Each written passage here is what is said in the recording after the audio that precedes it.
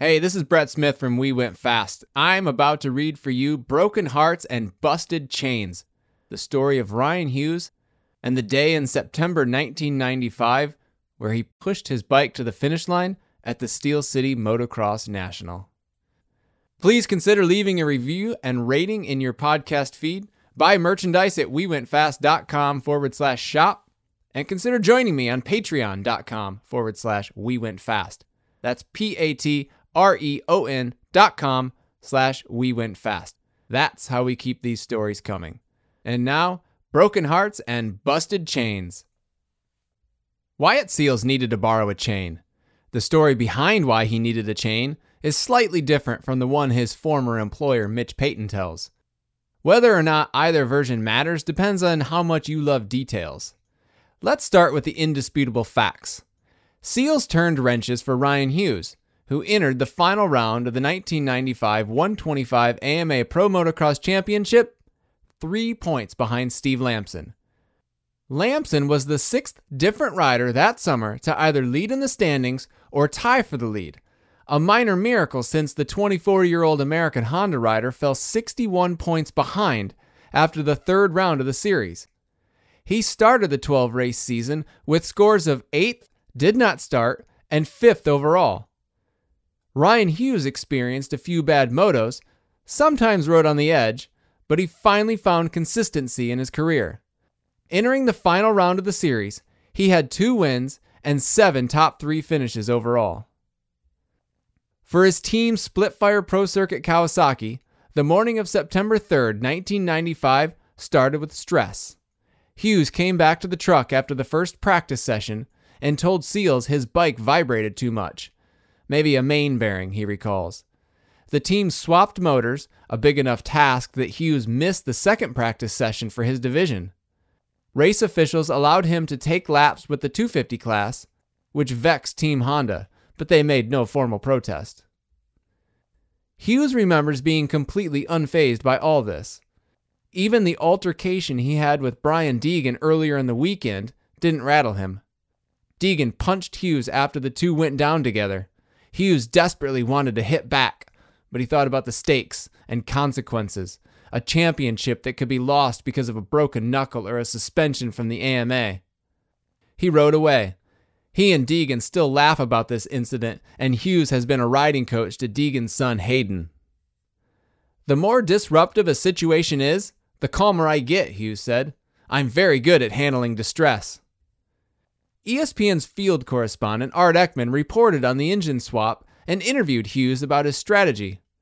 Even though 5 different riders had won races in 1995, nobody doubted that this race would be dominated by Lamson and Hughes. Damon Huffman, who didn't win any overalls but spent the most time with the points lead, 5 races, sat in third. He still had a very legitimate shot at the championship, but his presence was barely acknowledged. With a 3-point deficit, Hughes knew he had to win the first moto. Anything less would have left him praying for divine intervention. It's do or die today, he told Ekman before the race. You guys keep the camera on me. I'm sure you're going to see some pretty good stuff. Spoiler alert, Ryan Hughes didn't win the championship on that hot, sunny day in western Pennsylvania. He did, however, live up to the promise he made on camera to Ekman. Lamson took the number 1 plate, but Hughes instantly became a legend.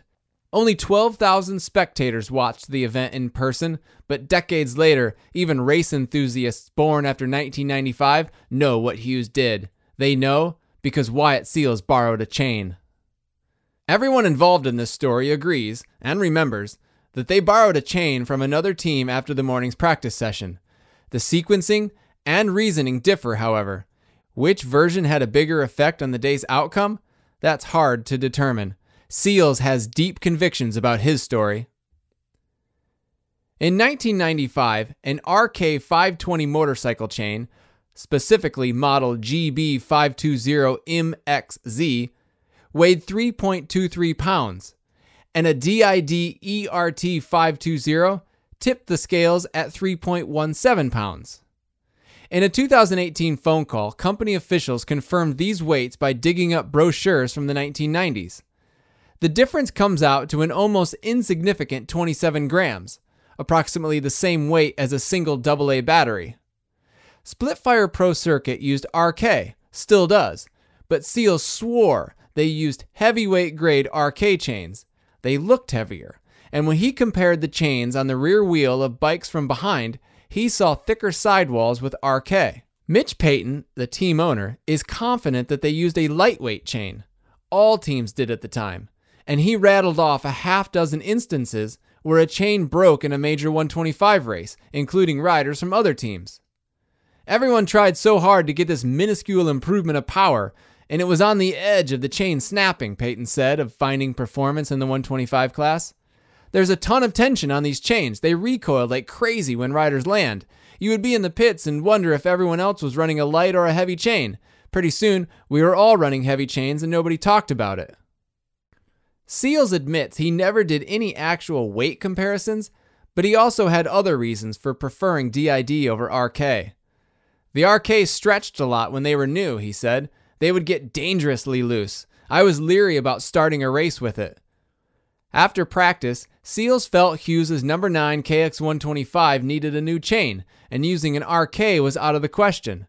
He consulted Payton and Mike Hooker, the team coordinator, and cleared it with them. Then he walked over to Honda of Troy's truck and hit up another mechanic for a favor. "That one came out of my van," said Sean Persinger of the chain Seals borrowed.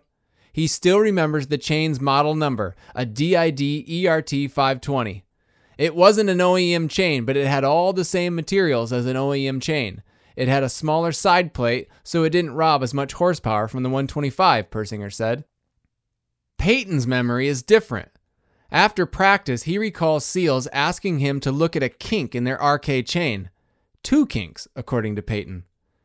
The team had exhausted their supply of new chains. On the road since May, it was normal then for a truck to go low on parts, but completely running out of chains was an oversight.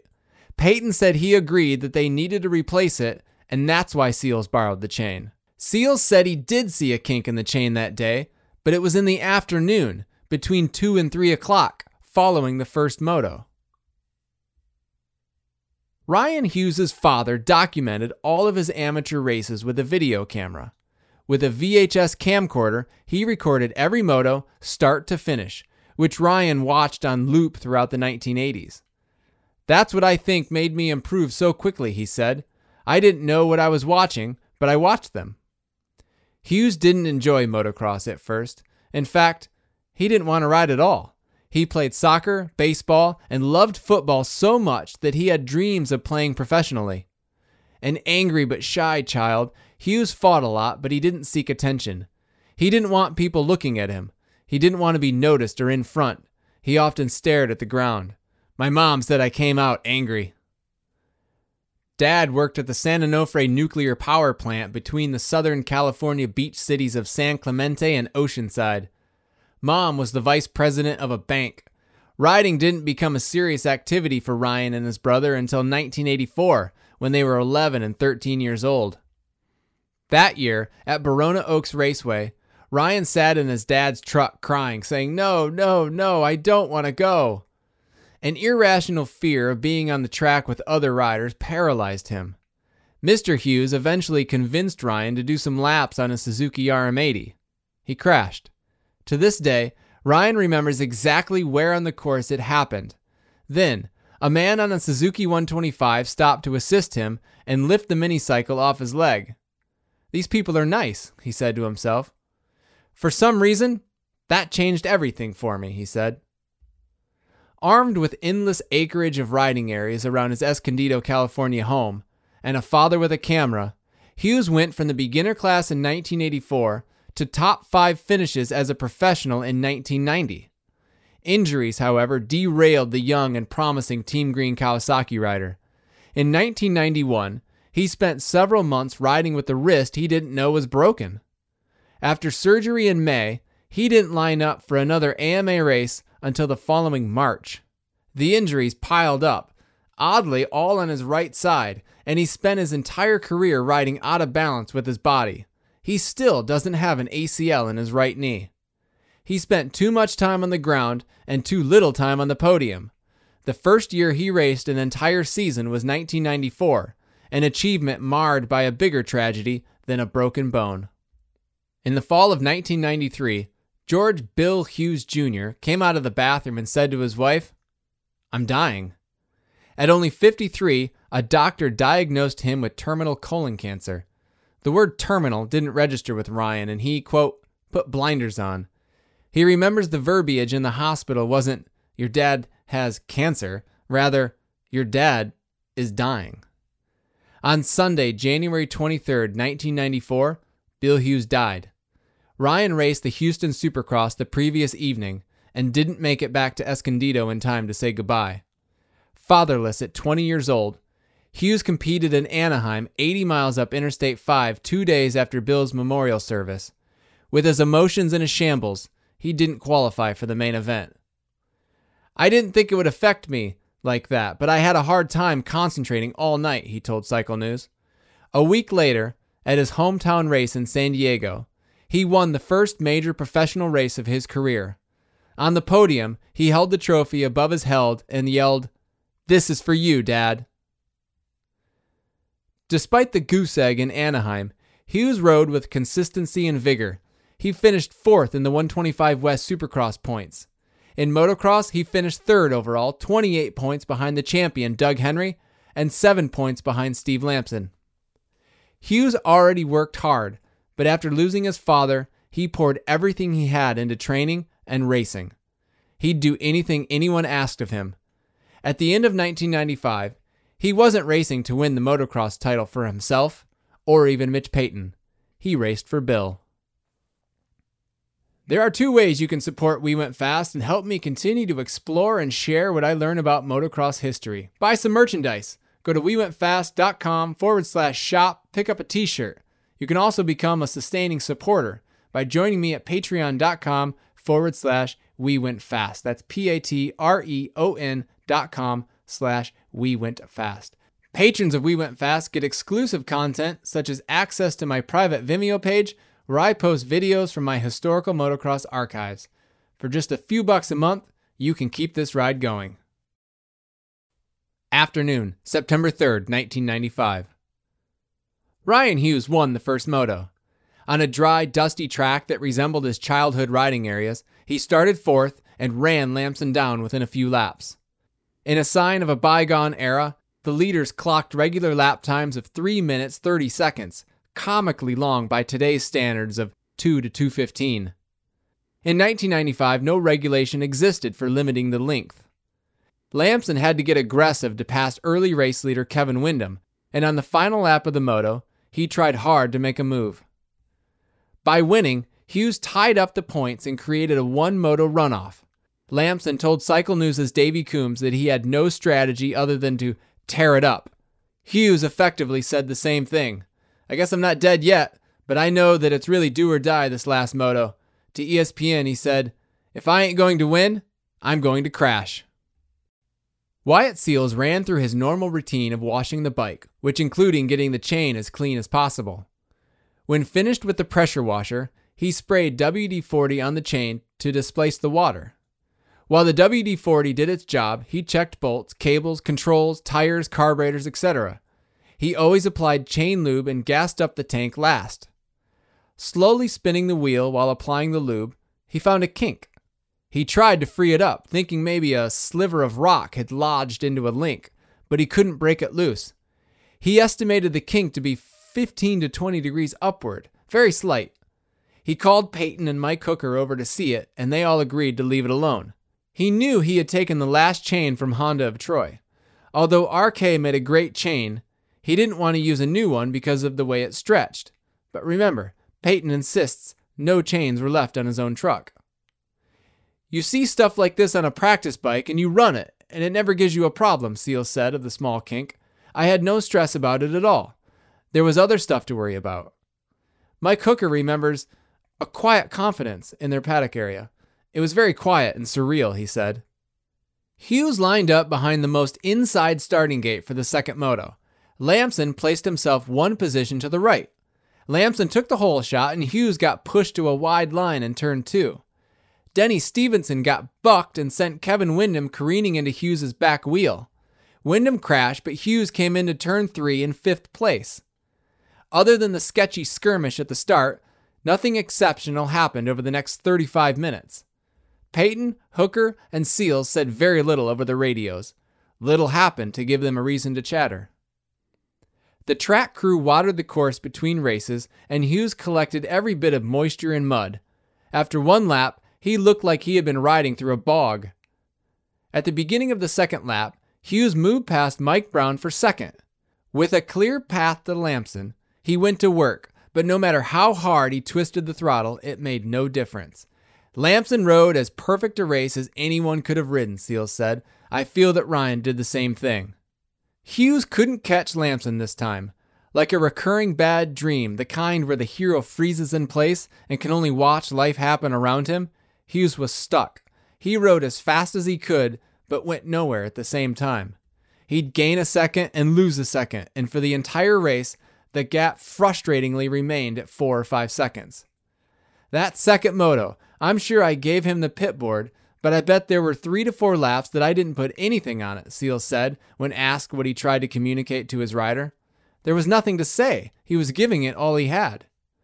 The 2 title contenders demoralized the other 38 riders. Mike Brown, the series points leader after round 7, circulated in 3rd and drifted to 1 minute behind. On the final lap, Hughes went into full send mode. Witnesses still talk about how fast Hughes hit the corner behind the starting gate, like the throttle was stuck open. Alas, he didn't dent Lamson's lead or even rattle him. I couldn't do anything, Hughes said, but I have no regrets. That day I lived up to what I was supposed to do. I chased that effing leader as hard as I could, but he was awesome that day too. Derailed. Chris Holtner had a fresh roll of slide film in his Nikon, and he waited at the finish line to capture the championship celebration. Around the same time Lamson crossed the line and won the title, however, Holtner heard the announcer change direction and exclaim, "He's pushing his bike!" Holtner realized Hughes had not come around the bend at the bottom of the hill. He broke away from Lamson's fist pumping to search for Hughes. The Steel City course may have been long, but it was unique in the way that it sat in a valley and offered maximum viewership to the spectators.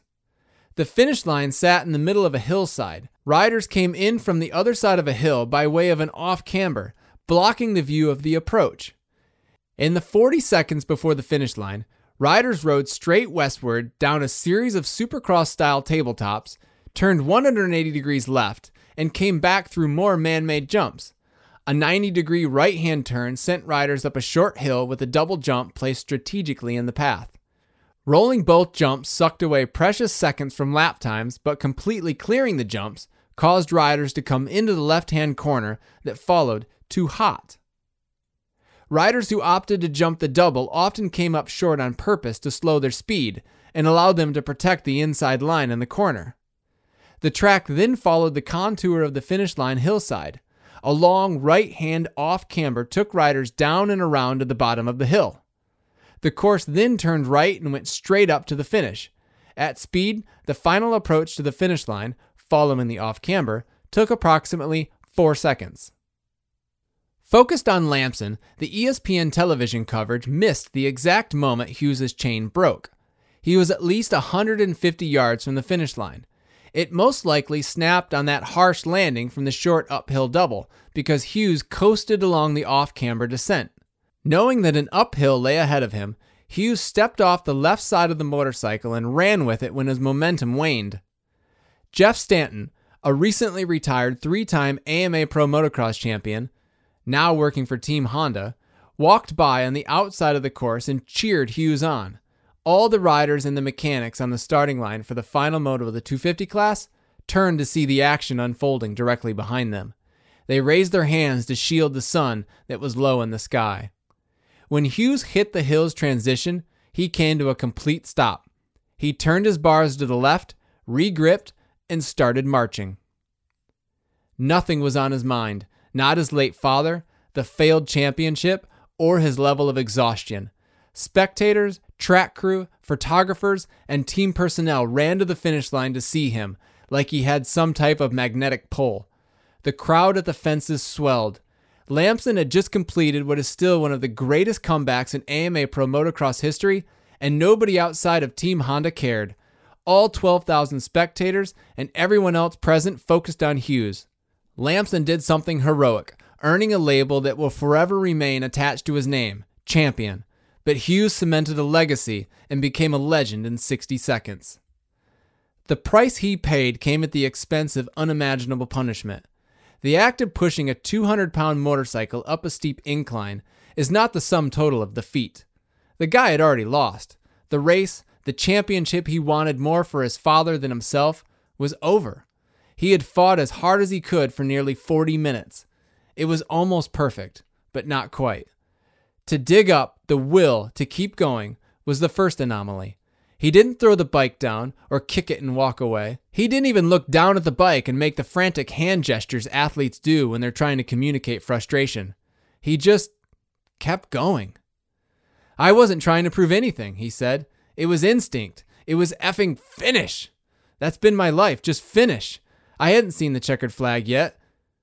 Hughes said his mind was blank, like in a meditative state. Lappers rode around him to the left and right. He shifted his hand position and placed his right hand on the rear fender, which opened his chest and allowed him to bury his helmet into the handlebars. Pushing with his head gave relief to his arms. The march turned into baby steps, and he focused on finding traction with his toes. The dry, slick ground caused him to slip. He stalled. He pushed in spurts. When he found a bit of momentum, he capitalized on it. Had he slipped too much and lost control of the bike, he may not have had the strength to pick it back up and continue. A man in a white t-shirt ran down the hill toward him. He came within 2 or 3 feet of Hughes, but then abruptly turned around and walked back uphill toward the finish. "There was this fan," Mike Hooker said. "I don't know if he came from the fence or was already in the infield, but he was about to try to help Ryan push up the hill, which is a rule violation. I remember telling him to stop. We went from not winning the title to this guy is just going to be a hero for finishing this moto." Win or lose, Wyatt Seals wanted to be at the finish line, and he ran there shortly after the leaders went by the mechanics area on the final lap. He doesn't recall hearing the announcer yelling, but he does remember Lamson coming up the hill first, and then nothing. He didn't panic. He figured Hughes fell in a valiant last-ditch push to pass. Then he heard someone holler, "Chain!" and his gut dropped. Hughes came into view at the bottom of the hill. Stanton, making his way to the finish line, gave Seals a bit of solace, telling him Hughes was not in front of Lamson when it happened, that the broken chain didn't cost the team a championship. That, selfishly, was a load-off, Seals said. For Seals, the episode seemed to last as long as the entire moto. He noted how many people urged Hughes on, even mechanics from other teams. Hughes remembers the steepness of the hill. "You don't notice it when you're riding," he said. He used the bicyclist mantra, "The top is right there, the top is right there, the top is right there," and controlled his breathing like he would in any workout. Weeks later, when he saw the race coverage on ESPN, he couldn't believe how many people had gathered at the fence and in the infield. When he saw Chris Haltner's photograph on the cover of Motocross Journal, he cried. Haltner wasn't the only photographer around, but he moved with the most urgency. "I kind of panicked because I knew I had to get a photo of it," Haltner said. "I started running and turning the dials on my camera because I knew he was going to be backlit." A High Torque publication staff photographer, Haltner's images appeared mostly in motocross action, but in the summer of 1995, the startup's sister title, the lifestyle-focused Motocross Journal, gave him another outlet for his craft. Shooting slide film with the Tamron 2.8 80 to 200 millimeter lens, Haltner hustled himself parallel with Hughes, but couldn't get too close because he knew he didn't have a wide field of view with the lens. A pro in the profession, today Haltner says he winged it, but he still had the foresight and ability to analyze the situation. He slowed down the shutter speed and opened up the f-stop. He focused manually. "I didn't have time to set up my exposure correctly. I ran alongside of him without running into people. It was mayhem." Roland Hines, High Torque's president, still picks the cover shots of all his titles, and he likes to have several choices. When Haltner and the editors gathered for the December 1995 issue of Motocross Journal, they included only one exposure in the cover stack, a shot of Ryan Hughes walking his bike, a very unorthodox scene. His visor was wedged near the steering stem, his left hand clawed at the end of the grip, his face rested against the space where the seat and the gas tank meet, and his torso bent parallel to the ground. While his right foot pushed off, his left foot was suspended in mid-step. His jersey was untucked, his right elbow pointed behind him because his right hand pulled and pushed, grabbing the space where the rear fender and number plate connect.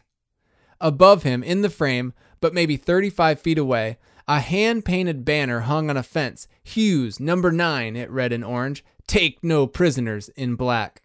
Mike Hooker's hand and knee crept into the right side of the image. It went along with everything we were trying to do with the magazine, Holtner said. Rowland immediately agreed to put the photo on the cover. What heart and determination, Stanton said he still thinks every time he sees that photo. Known for his own legendary work ethic, Stanton watched the entire push and spoke with Hughes afterward. He finished what he started. It's unteachable. Ryan had that gut, that ability to work hard, and he often worked too hard, which I also did late in my career. But how do you knock that? The closer Hughes got to the finish line, which was a left-hand corner at the top of the hill, the louder the crowd yelled, as if their energy transferred into his own body. About 64 seconds after Lamson crossed the line, third place Mike Brown came around Hughes to steal away second place. It didn't change the day's score. Hughes still finished second overall, but it did mean that Hughes lost the title by 5 points instead of 3.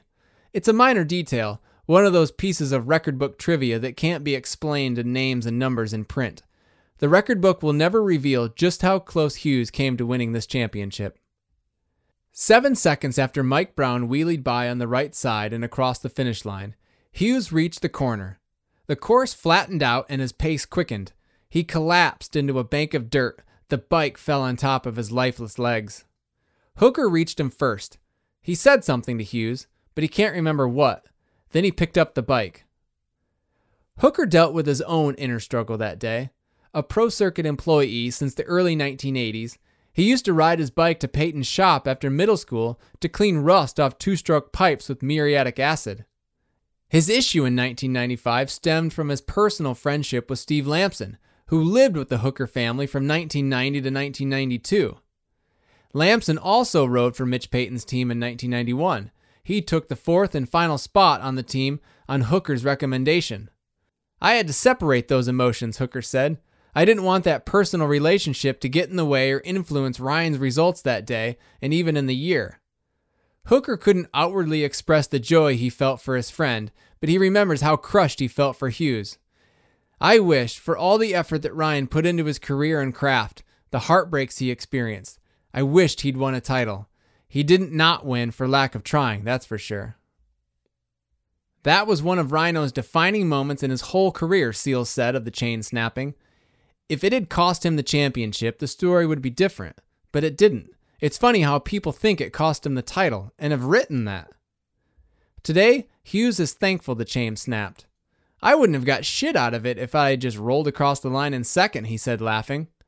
Holtner's image became a metaphor for his life and the brands he created, Rhino Power and the Rhino Institute. It's even the profile picture for his personal social media accounts. He gets asked about that day often. While he has no regrets, he would rather have the number 1 plate. He didn't need to go through that to prove he wasn't a quitter. Fans would learn that later on in other feats of grit. Would I take the championship now? Yeah, it would have been a nice bonus, he said. But that memory and picture will go down in history. There's now this iconic memory of something that came as instinct. Prologue. They found the chain. Someone dug it out of the dust and walked it back to the Pro Circuit truck. Seals examined it and couldn't locate the spot with the kink, so he assumed it still lay in the dust. He went back to the track to look for the broken link but couldn't find it. After Hughes cooled down, his positive attitude returned. He got focused again. He had to. The next morning, with Lamson and Jeff Emig, he flew to Europe for the Motocross des Nations in Slovakia. In 1994, Team USA lost the race after a 13-year winning streak. When Mike Kiedrowski and newly crowned 250 champion Jeremy McGrath declined their spots for Team USA, Hughes stepped up and rode the beastly KX500 in the open division. Lamson and Jeff Emig competed in the 125 and 250 classes. Despite 6 moto scores of third or better, Team USA lost to the Belgians by a single point. Just like at Steel City 1 week earlier, one pass would have won the title. This time, however, it was a team effort and each one of them shouldered the responsibility. Hughes finished 2-2 on an unfamiliar bike in a foreign country. Lamson finished 3-3 and Emig 2-1. In any other year, those scores win the event, but Belgium rode just that much better, just as Lamson did against Hughes 7 days earlier. Another heartbreak. In 2000, Hughes got to be a part of a winning Motocross des Nations team, but he never won a championship. He did continue to win respect. In 2003, he came out of retirement at 30 years old for another crack at the 125 title. A test rider and consultant for Red Bull KTM, he felt just as fast as the kids on his team, so he lined up and raced. He finished on the podium in the first 3 rounds and won in Sacramento. In Southwick, Massachusetts, however, he fractured his left fibula in the first moto. He still finished 10th. He got x-rays between motos, iced and taped the leg, and finished 16th, despite the feeling of loose bones moving around in his leg. He missed round 5 and only lost the title by 7 points in yet another bittersweet ending out of his control. Flooding forced the cancellation of the finale in Troy, Ohio. Robbed again. Today, Hughes travels the country and the world teaching and coaching motocross. He focuses on technique and fundamentals first, rather than speed, heart rate, and lap times. Body positioning, feet, knees, hips, core, arms, are so crucial to perfect before worrying about going fast, he said. He figured all this out around 2007, the same time the paycheck stopped showing up in the mailbox. It's my service to this sport, he said. I'm absolutely obsessed with motocross. As Jeff Stanton said, what Hughes did on that hot afternoon of September 3rd, 1995 is unteachable. Instinct comes from within.